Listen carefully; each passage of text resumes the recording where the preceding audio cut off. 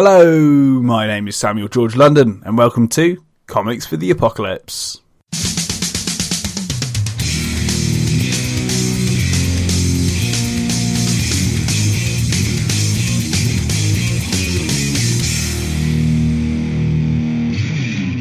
On today's episode, I speak to comic book creator and cool cat Markus Pattern about what comics he would take into a solar storm reset apocalypse.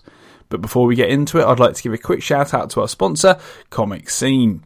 To support their work, you can become a friend of Comic Scene for just £20 a year. When you become a friend, you get access to premium content on the website, including Comic Scene Weekly, newsstand comics, retro comics, comic shop of the week, and free comic downloads. To find out more, visit comicscene.org. Now, without further ado, on with the show. Hello, Markus Pattern. How's it going? It's going all right, George. Yourself? Yeah, not bad.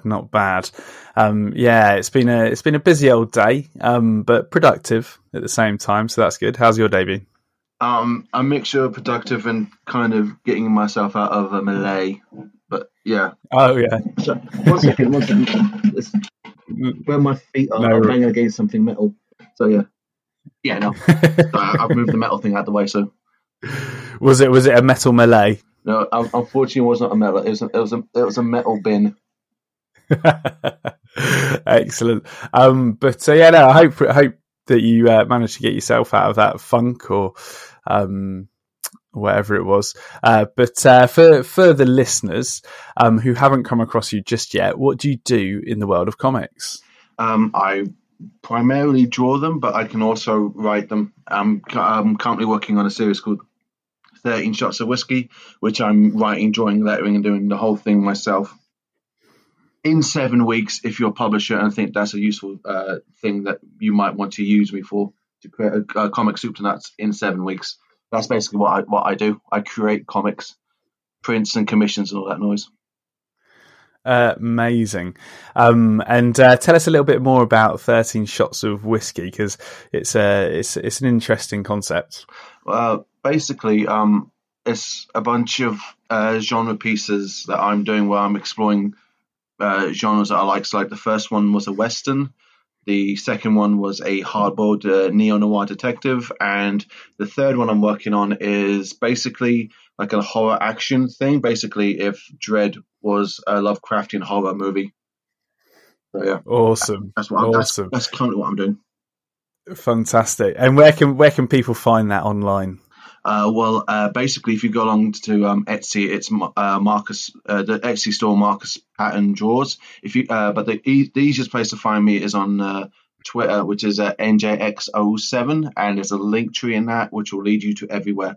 Or if you just Google Markus with a K Pattern Draws, you'll find me all over the place. I am spread very thinly. Yeah, sure, man. And of course, all those links are in the show notes, folks. So go check out Markus's work as we speak.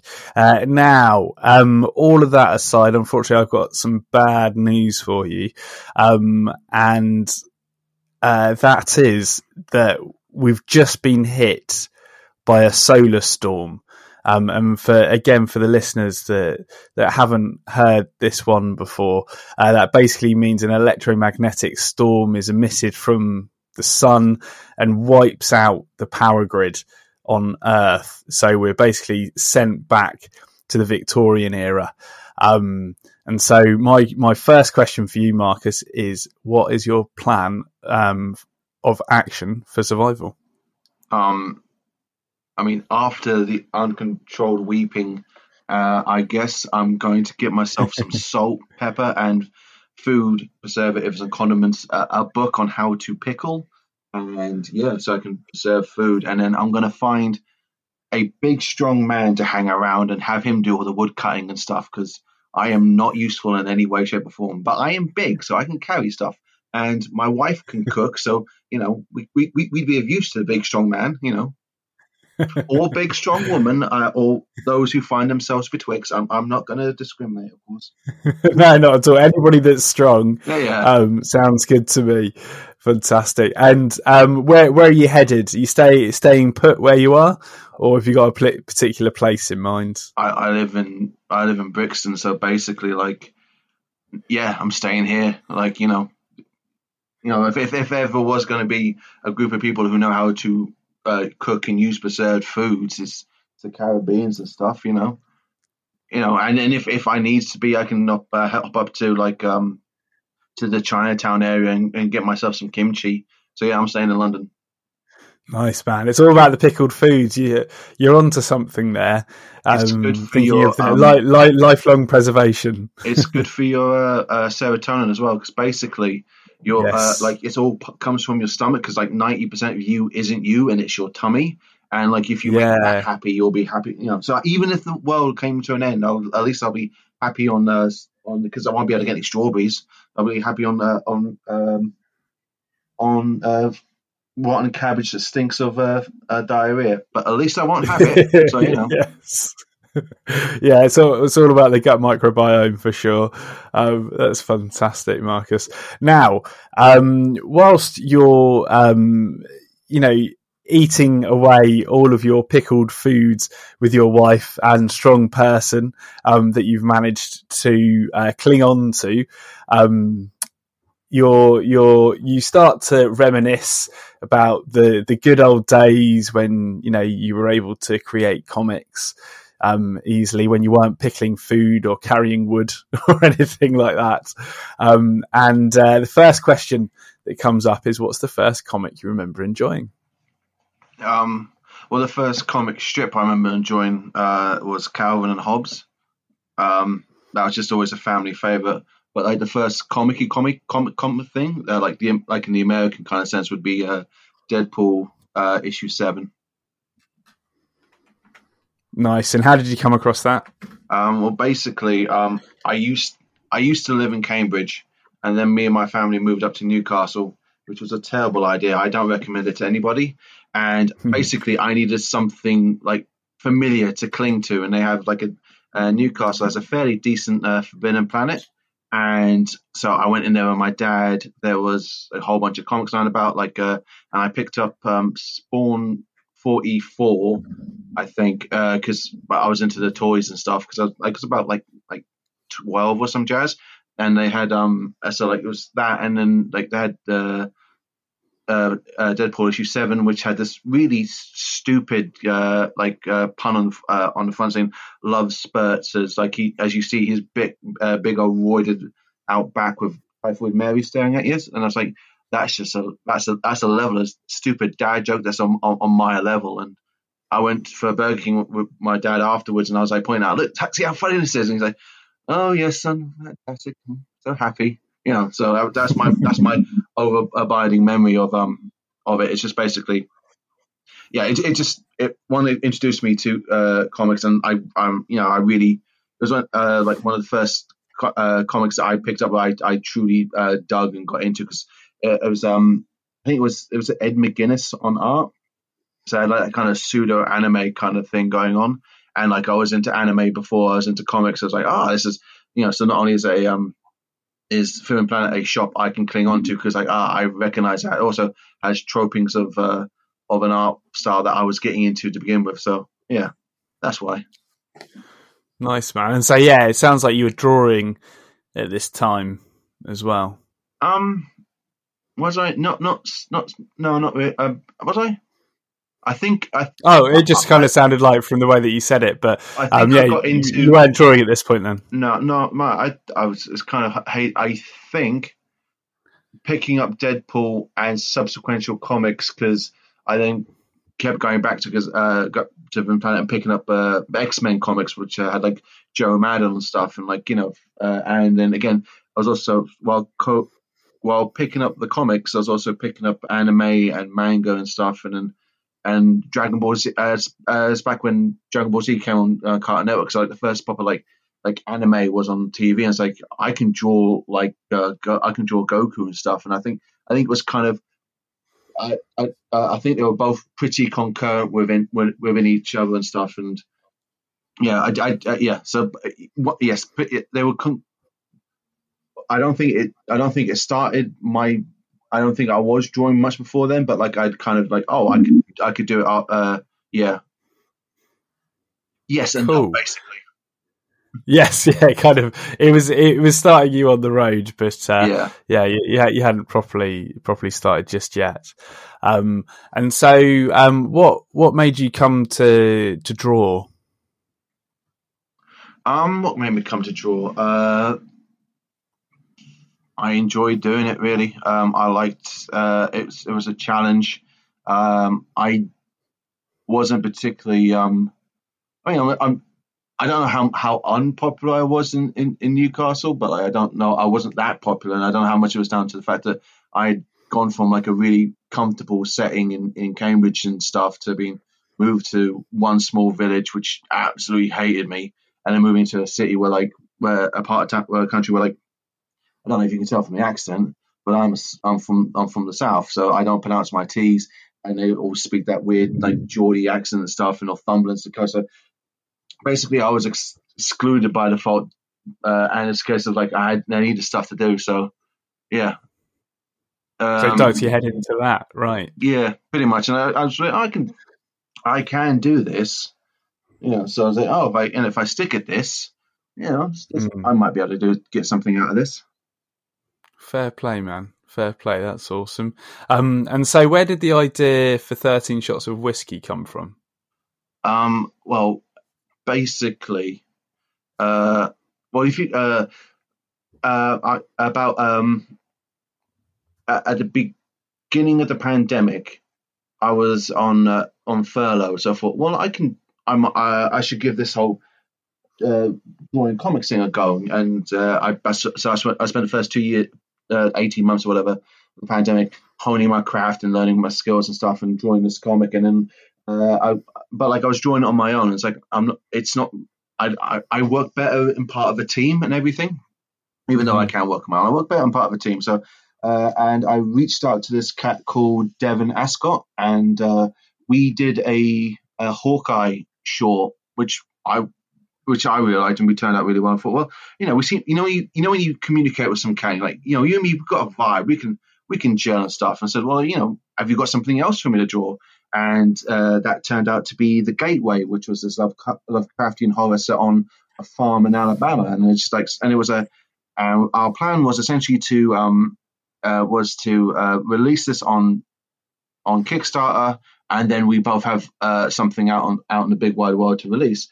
It didn't. The Kickstarter failed, and Devon didn't have like the second script for the Gateway issue 2 lined up, and I was full of curse darn you, bugger, you bunch of bullies energy, which is right, a really roundabout way of saying that. I'm full of like FU energy, and so I needed to channel that into something, and I had an inkling, like, I quite like drawing horses.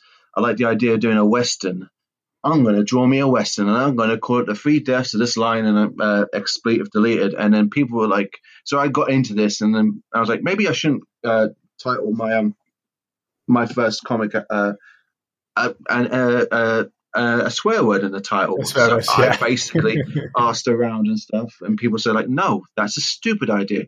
Call it something else. So I was like, well, I can call it The 3 Deaths of Willis Waterhouse, but or actually, I really like the idea of calling The 3 Deaths of This Line Mother Effer. I know I'll call the book The 13 Shots of Whiskey, and I'll call the story The 3 Deaths of This Line Mother Effer. But then I'd also kind of put the idea of The 3 Deaths of Line 3 Deaths of Willis Waterhouse out there. And I thought, well, that's a better title. I can go with that. And also, but I like the idea. I had kind of got in my head, like, well, this would be quite good as an anthology. 13 Shots of Whiskey. That's a good title for a comic. That you'd be a darn fool for not running with that as an anthology. So that's why the series is called 13 Shots of Whiskey. The first story is called 3 Deaths of Willis Waterhouse. The second story is called Burnt Ends, and the third story is called Nagar Gadar, which, don't you worry, that's swearing in Hindi, so you shouldn't be punished by the YouTube. By the podcast gods. Yeah. No, that's awesome, man. That's awesome. Fantastic. And just at the moment, the first 2 issues are out. The first 2 issues are out now, both in physical and digital. Yeah. If you're London based, it's you can get copies from physical copies from Gosh, or you can come to Jerry's Wines and Spirits where I work on Fridays and Sundays to pick up a copy. If you're in Manchester, from I think maybe next week, you can get copies in the Travelling Man there as well. Cool, man. Awesome. Or you can get it from my Etsy. Yeah, as well, of course. Fantastic. Now, back to this conversation in the Solar Storm reset that we're setting. And the next question that comes up is, what's the funniest comic that you've read? The funniest comic I've ever read is a Calvin and Hobbes strip. Obviously, because it's Calvin and Hobbes. The funniest one they've ever did was basically the dad walks into the living room and goes to the mum. "Have you seen my glasses?" She goes, "No." And then Calvin walks in, slicked back hair, glasses on, and he goes, "Calvin, 2 things you hate: being miserable builds character." And then the next panel is Calvin is left. The mum is on the floor, laughing out loud, like head thrown back, uncontrollable hysterics. And then the dad goes, "I mean, that was a pretty good impression, but that's a darn sarcastic kid we're raising there." And that's just stuck with me forever. I haven't found a comic strip that has been funnier than that in my however long I've been alive. Yeah, man, and it's going to be It's going to be hard to top that as well, because obviously Calvin and Hobbes is an absolute classic, and it's a masterclass in just emotions, from being funny to sad and poignant and everything in between. So man, that's great to have that moment that you can always come back to. Yeah, I mean, like the guys on Kayfabe said, like, if you want like a really just a good pleasant evening, just return to those old Hobbes tomes and books and stuff, and just it's just a pleasant way to they're just joyous, really. You bet. That's awesome, man. But also, now, I don't know about you. Go on. Go on. Like, because laughter is a communal thing. Mm-hmm. I don't really find myself picking up books. I know that comic books I know are funny or have funny, but I don't find myself like picking them up and I'm going to laugh out loud. Okay, so just a bit of mirth or chuckle. And I think the thing with Calvin and Hobbes is the fact that my entire family read the books and stuff, so like everyone was in on the joke. But like, it's not like a prose book, but like those I find like out loud funny. Whereas like comic books, I've never, apart from that one, I've never actually really picked up like a funny comic book for. That's going to have me laugh out loud. I'm not sure. Totally. It is more kind of like chuckles and stuff like that, isn't it? Yeah. That you actually just have to yourself. Unless you have that communal experience where you've kind of all read it and maybe you kind of you reminisce over one of the strips or something like that. But it's difficult to kind of get that emotion out from a comic book. Like, did you ever read the Simpsons Bongo comics? No. Well, I mean, you don't really need to, but like the Simpsons are arguably, especially up to like season 15, which was when I was watching them in my prime, are some of the funniest episodes of TV you will ever see. Like, some of it is like hysterical, but like I never really laughed at the comics, even though like there's pretty much the jokes are kind of the same, but like it's case like the beats in them, just like, I'd never really laughed at the Rugrats comic when I was reading it when I was really, really young. That probably was the first ever comic I picked up, was the Rugrats one. But like maybe it's because I don't seek out comedy books, but like I never really laughed at the Pinky and the Brain ones, all these kind of time ones, or like Brian K. Vaughan will make me feel all the emotions, but like I've only ever really chuckled but never laughed out loud at some of the stuff he's written. So he's generally quite good at this comment making stuff. And even Warren Ellis' stuff doesn't really make me laugh out loud, and you kind of get the impression that's what he's aiming for. Yeah, it's difficult to actually achieve that, isn't it? Yeah. But God bless the people who do. Yeah, exactly. Now, shifting gears a little bit onto the opposite of emotions, and that is, what's the saddest comic that you've read? I mean, it depends on what response you want. Do you want the a sad political one, or the sad like made me feel icky one? Let's go for the first one. Okay, well, the first one is basically there's this graphic novel called Illegal, which is basically charts the journey of these brothers as they go from I can't remember which African country they go from, but like they basically travel through Africa, through Sudan, basically to get to England, because that's where their sister has gone to. And it shows the absolute hardship that they go through. And it's a harrowing story. And in the last 3 pages is essentially the older brother, because their only option really is to get on those dinghies and go across the channel and stuff. And as so many of these things do, they collapse. And like the older brother, like the last thing you see of him is just sprayed out in the ocean and stuff. Spoilers, but like and then that's the last we see of him, and that's the last. And I think the caption is like the youngest doesn't even see his brother go under the waves and everything, and it's like, and it's just like, and you look at it, and these they're 2 young kids. All they're trying to do is get to their sister, yet we're not allowing them to basically, for all intents and purposes, move, which is a basic human right. Is to be like, I don't like where I'm living now, I'm going to move. And we deny them this basic, simple human right, and we make them go on these perilous journeys for no real reason other than an innate cruelty. So like both the image is harrowing, and the fact that it's based on a true story is harrowing, and the fact that like it's based on, and the fact the reason it happens because we've got such cruel and malicious governments who are like, people moving, that's a bad thing. No one should ever come to Great Britain. Even though we got great in the title, you would think you'd want people to come over here and say, hey, we say we're awesome. Look how awesome we are. Like, no, you can't come here because you might, I don't know, not speak the Queen's properly. It's just, yeah. So both, it's brutal, isn't it? And yeah.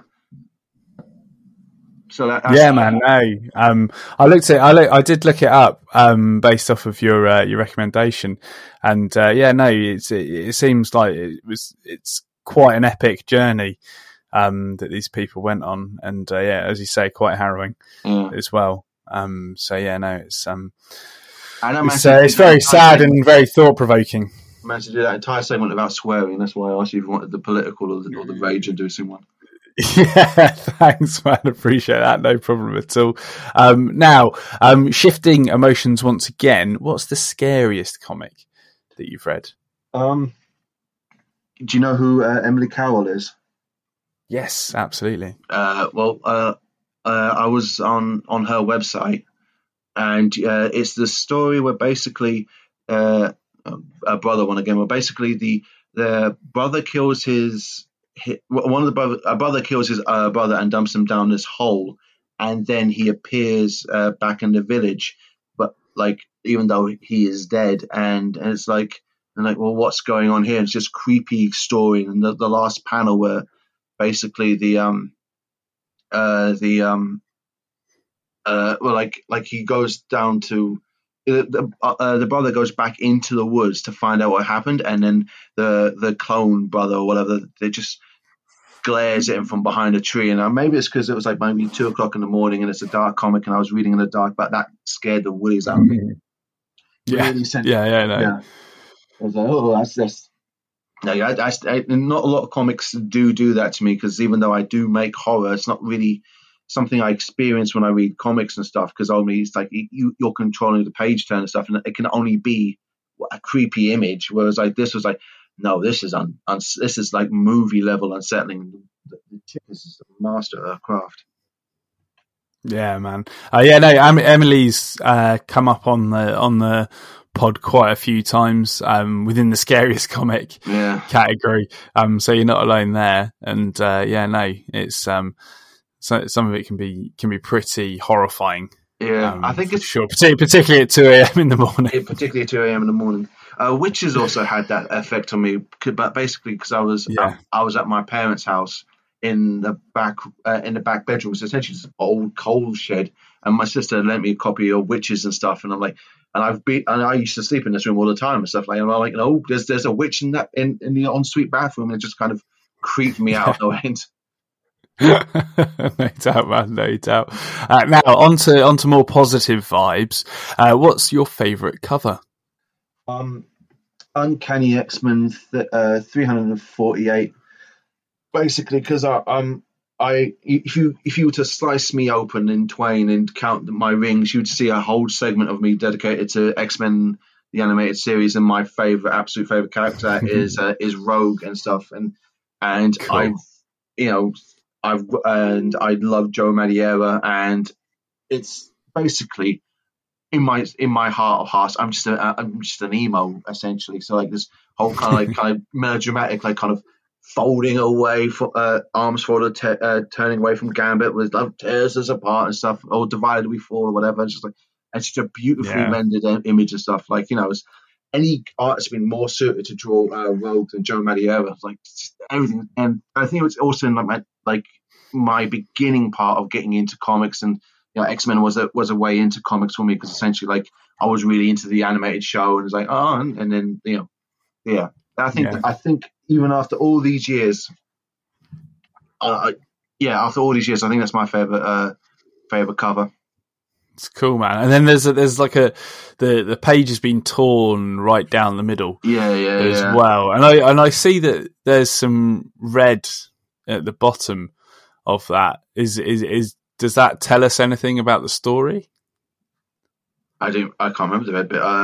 No, don't worry. It just looks like potentially it's either red light that's emitting from the bottom of the tear, or maybe some blood. I don't know. But I don't know if that.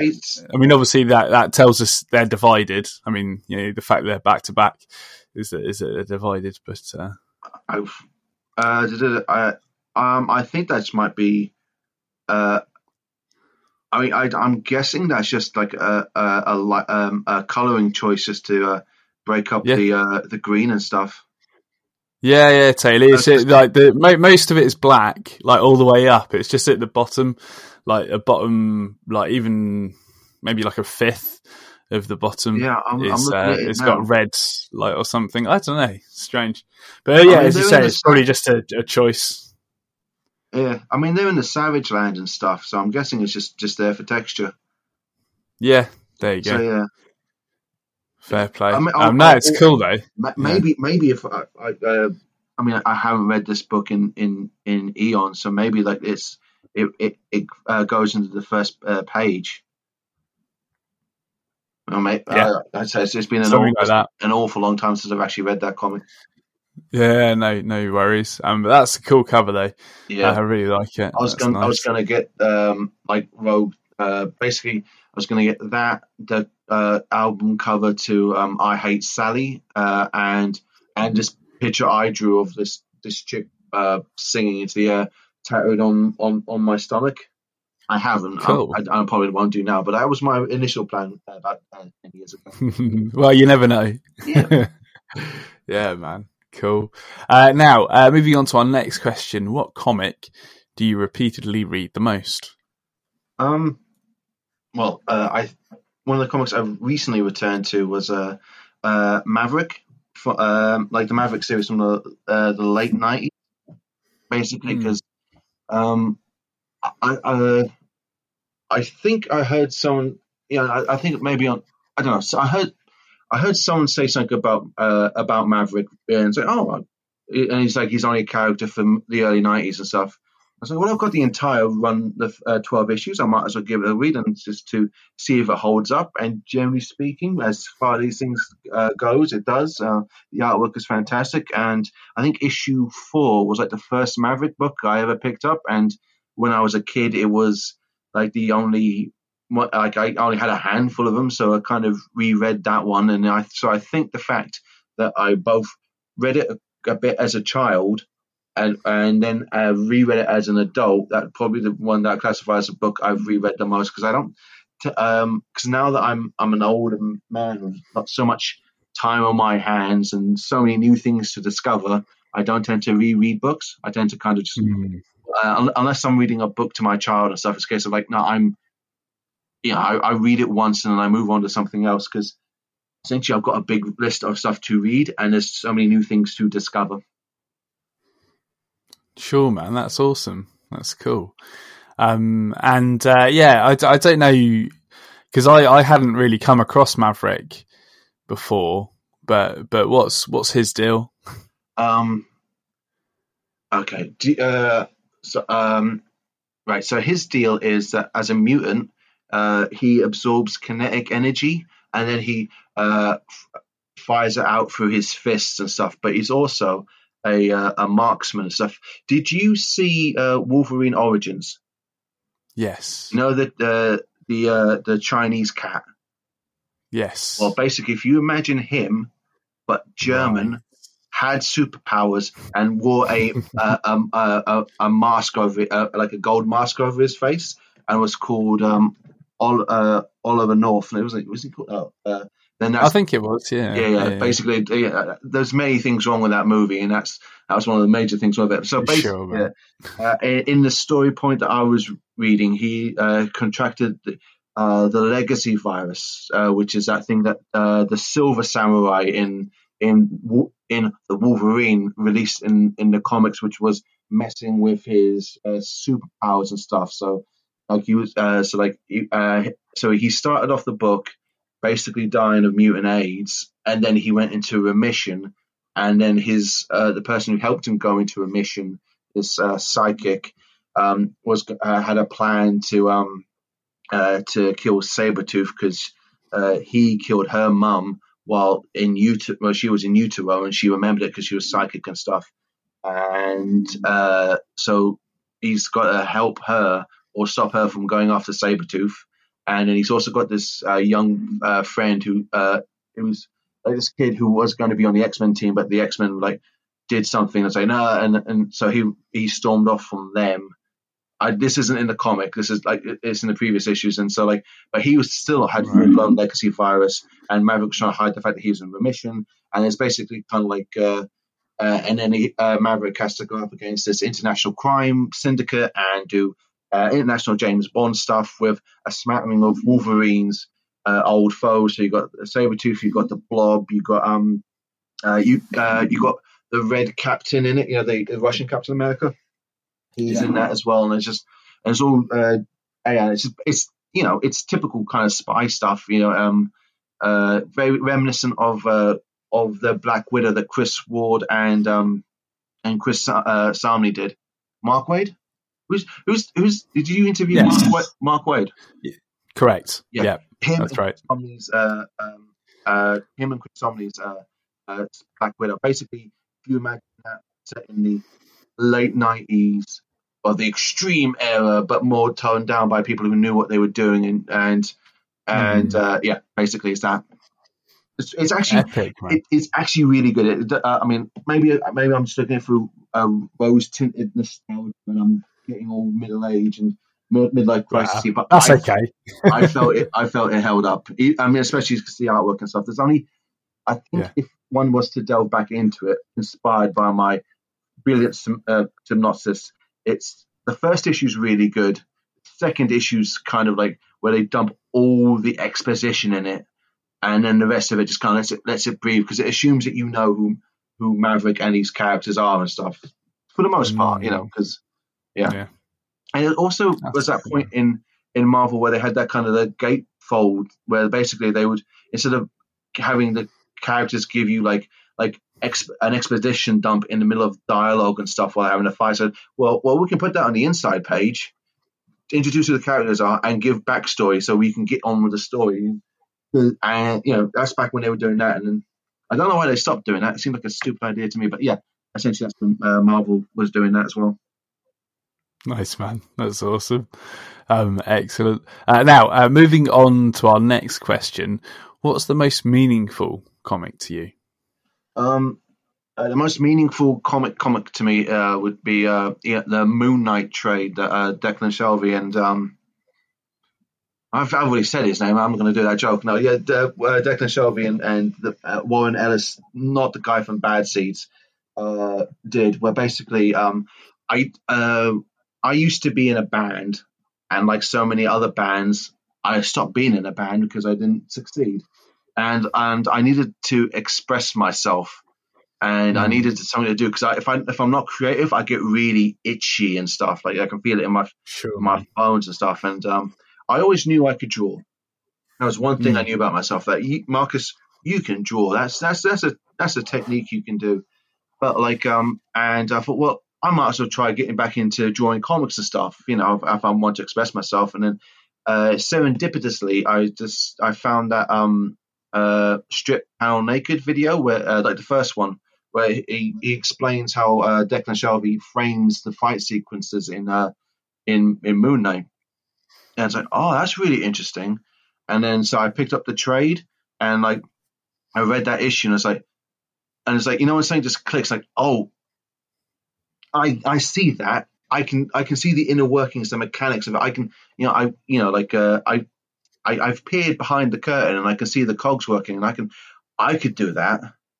And I can like, and it also helped me give me like with the strip panel naked, they kind of gave me a way of like asking what questions to ask and how I should be more academic about it and stuff, and then like how I should direct the eye, where what makes for good composition, what makes for bad composition. And it was just a book that kind of like kicked off my like, and this is how one would go about creating comics and stuff. And then Saga was the book that reignited my love for the medium instead of just like the mechanics of making it. But yeah, the Declan Shelby's Moon Knight is just like in terms of like just a masterclass and like how one makes and raises tension in a medium that is essentially just 22 pages long with only a finite amount of space and everything, and like where to include backgrounds, where to drop them, how to direct it. Yeah, it's just an epic piece of work, and it's just like someone working at the top of their game, making an action comic that is just like that is choice. That is awesome, man. It's good to have that reference point. Yeah, I mean, because like Sean Gordon Murphy used to be quite good at that on Twitter before he bounced for whatever reason he bounced for. Like it's like this is how you direct the eyes and stuff, and maybe because I'm making it the insider baseball of it. It's because I find that quite interesting and stuff. But like, yeah. Nah, it's super cool, man. And then going off of that, what's the most underrated comic that you've read? Well, I don't know how underrated this is. And maybe it's the fact that like I've basically I went after I got either my first or second vaccine. There's a British Heart Foundation near to where I got it done, and they have a whole selection of comics. Like, and so I went in there, I was perusing, and I found a Wolverine Death Blow comic, and it was like £2. Well, that's all right. I picked it up. I swear to God, even though it's just a corporate cash tie-in, it's the most beautiful comic I've ever laid eyes on. It is perfect and it is exceptional, and it's just magnificent. Like it's really, really, really, really good. It starts off with basically you got San Francisco and Wolverine's driving his bike, and it goes overhead like the Death Star going over some Star Wars and stuff, and then everything from that point onwards just goes like the coloring's fantastic, the draftsmanship's fantastic, the action is on point, and it made a character like Deathblow seem interesting, but like it's just basically I don't know, maybe it is more highly regarded than I think, and maybe it's the fact that I found it for only £2 in a charity shop, but it's like this seems like it should get a lot more gravitas, because like especially if you look at the guy who drew it, like I've looked into it, and like essentially I think after this he thought, you know what, I think this is the best I can possibly do. Off I go to be a fine illustrator and stuff, because if you look at his previous work, it's nothing like this, and this is just so like he's like, I've achieved perfection in this medium. I don't need to. I'm already number one, baby. So why try harder? Drop the mic. Drop the mic. I'm out of here. Pretty much. Fair play, man. Yeah. That's awesome. Yeah, what's so Deathblow isn't a character that I'm really familiar with. No one is. Yeah, exactly. So what's his deal? Jim Lee read Sin City, got a hard on, and then made a character. Oh, there you go. Yeah, I mean, I think, basically from what I can gather, like the whole premise behind him is like Jim Lee just wanted to do like a black and white Sin City ripoff, and that's about as far into it as I've been willing to go into. Yeah, for sure, man. That's awesome, though. It's a good pitch. Yeah. I mean, if it worked, it worked. But against I don't know. I mean, does that sound interesting to you? It's funny how you make it sound. Sin City Wildcats, but obviously, this comic they made something of it. So that's interesting. And it's again, like, I mean, like, you can. There's also things where you're given like a thankless task, and you know what, I can either just bash this out, or I can do something. I can do something with it because it's only just a Wolverine story set in the 1980s, and this cat happens to tag along and stuff. It's just it's far better than it had any right to be. Awesome, that's great. Now, coming on to our last question, if you could only take one comic into the apocalypse, which would it be? I'm going to take the Bone 1-volume edition because it is huge, and the last apocalypse that we had to suffer through was quite bloody tedious. So I figured this book will just take me a while. So that's basically that's why. And also at the end of it, pretty good for clubbing rats with and stuff, and make a fire out of it, or use it as a pretty high chair. So as well, all of it. It's got it all. It's a multi-tool. Awesome. And then on top of that, what weapon, tool, or useful item would you like to take with you as well? I mean, I don't suppose I could say a big strong man as an item or a tool, can I? Well, there is a tool, but I suppose there is. I've been trying to think about this, but honestly, I think just the food items I took from before, because my thing is I'm quite soft, but I'm also quite big, so I don't think many people would want to mess with me anyway. So I would just need things that I could then go well, hey, you could try and fight me. You won't get too far. Hopefully they won't push me on that, or we can sit and eat this food that I've made and stuff. So it's culinary skills, I guess. That's cool, a culinary chest or something. Yes, just all of that with the pickling kit and things. I don't know. Yeah, pretty much. How does that sound? Awesome, man. Nice. Well, happy to provide you with all of that, Marcus, and thank you so much for sharing your comics with the Apocalypse.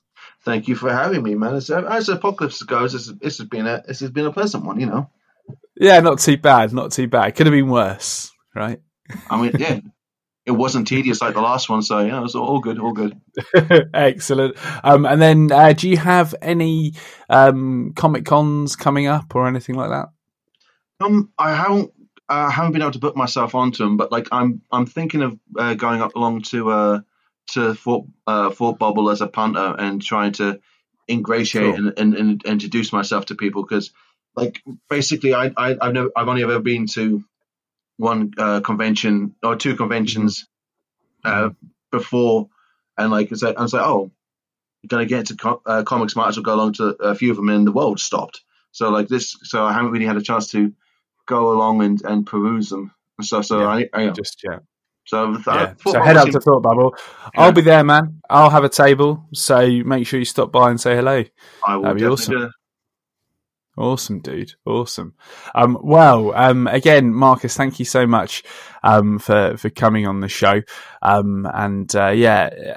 As before, all your links are in the show notes, so folks, make sure you go check out Marcus's social media and also his work on his Etsy, particularly 13 Shots of Whiskey.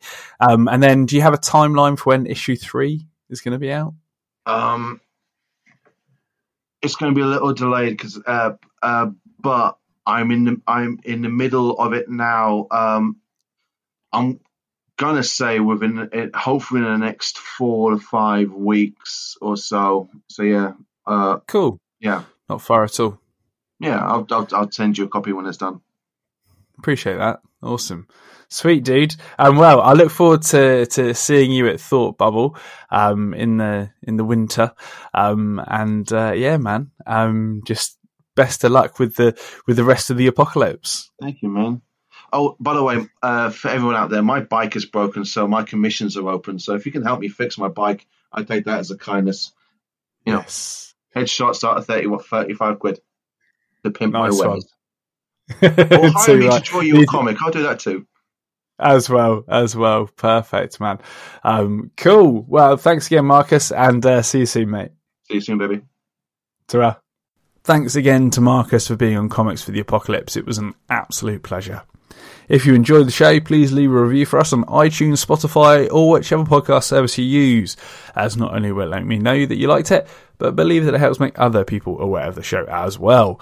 If you'd like to check out Marcus's work or follow him on social media, those links are in the show notes, along with all our own links to various areas of the internet.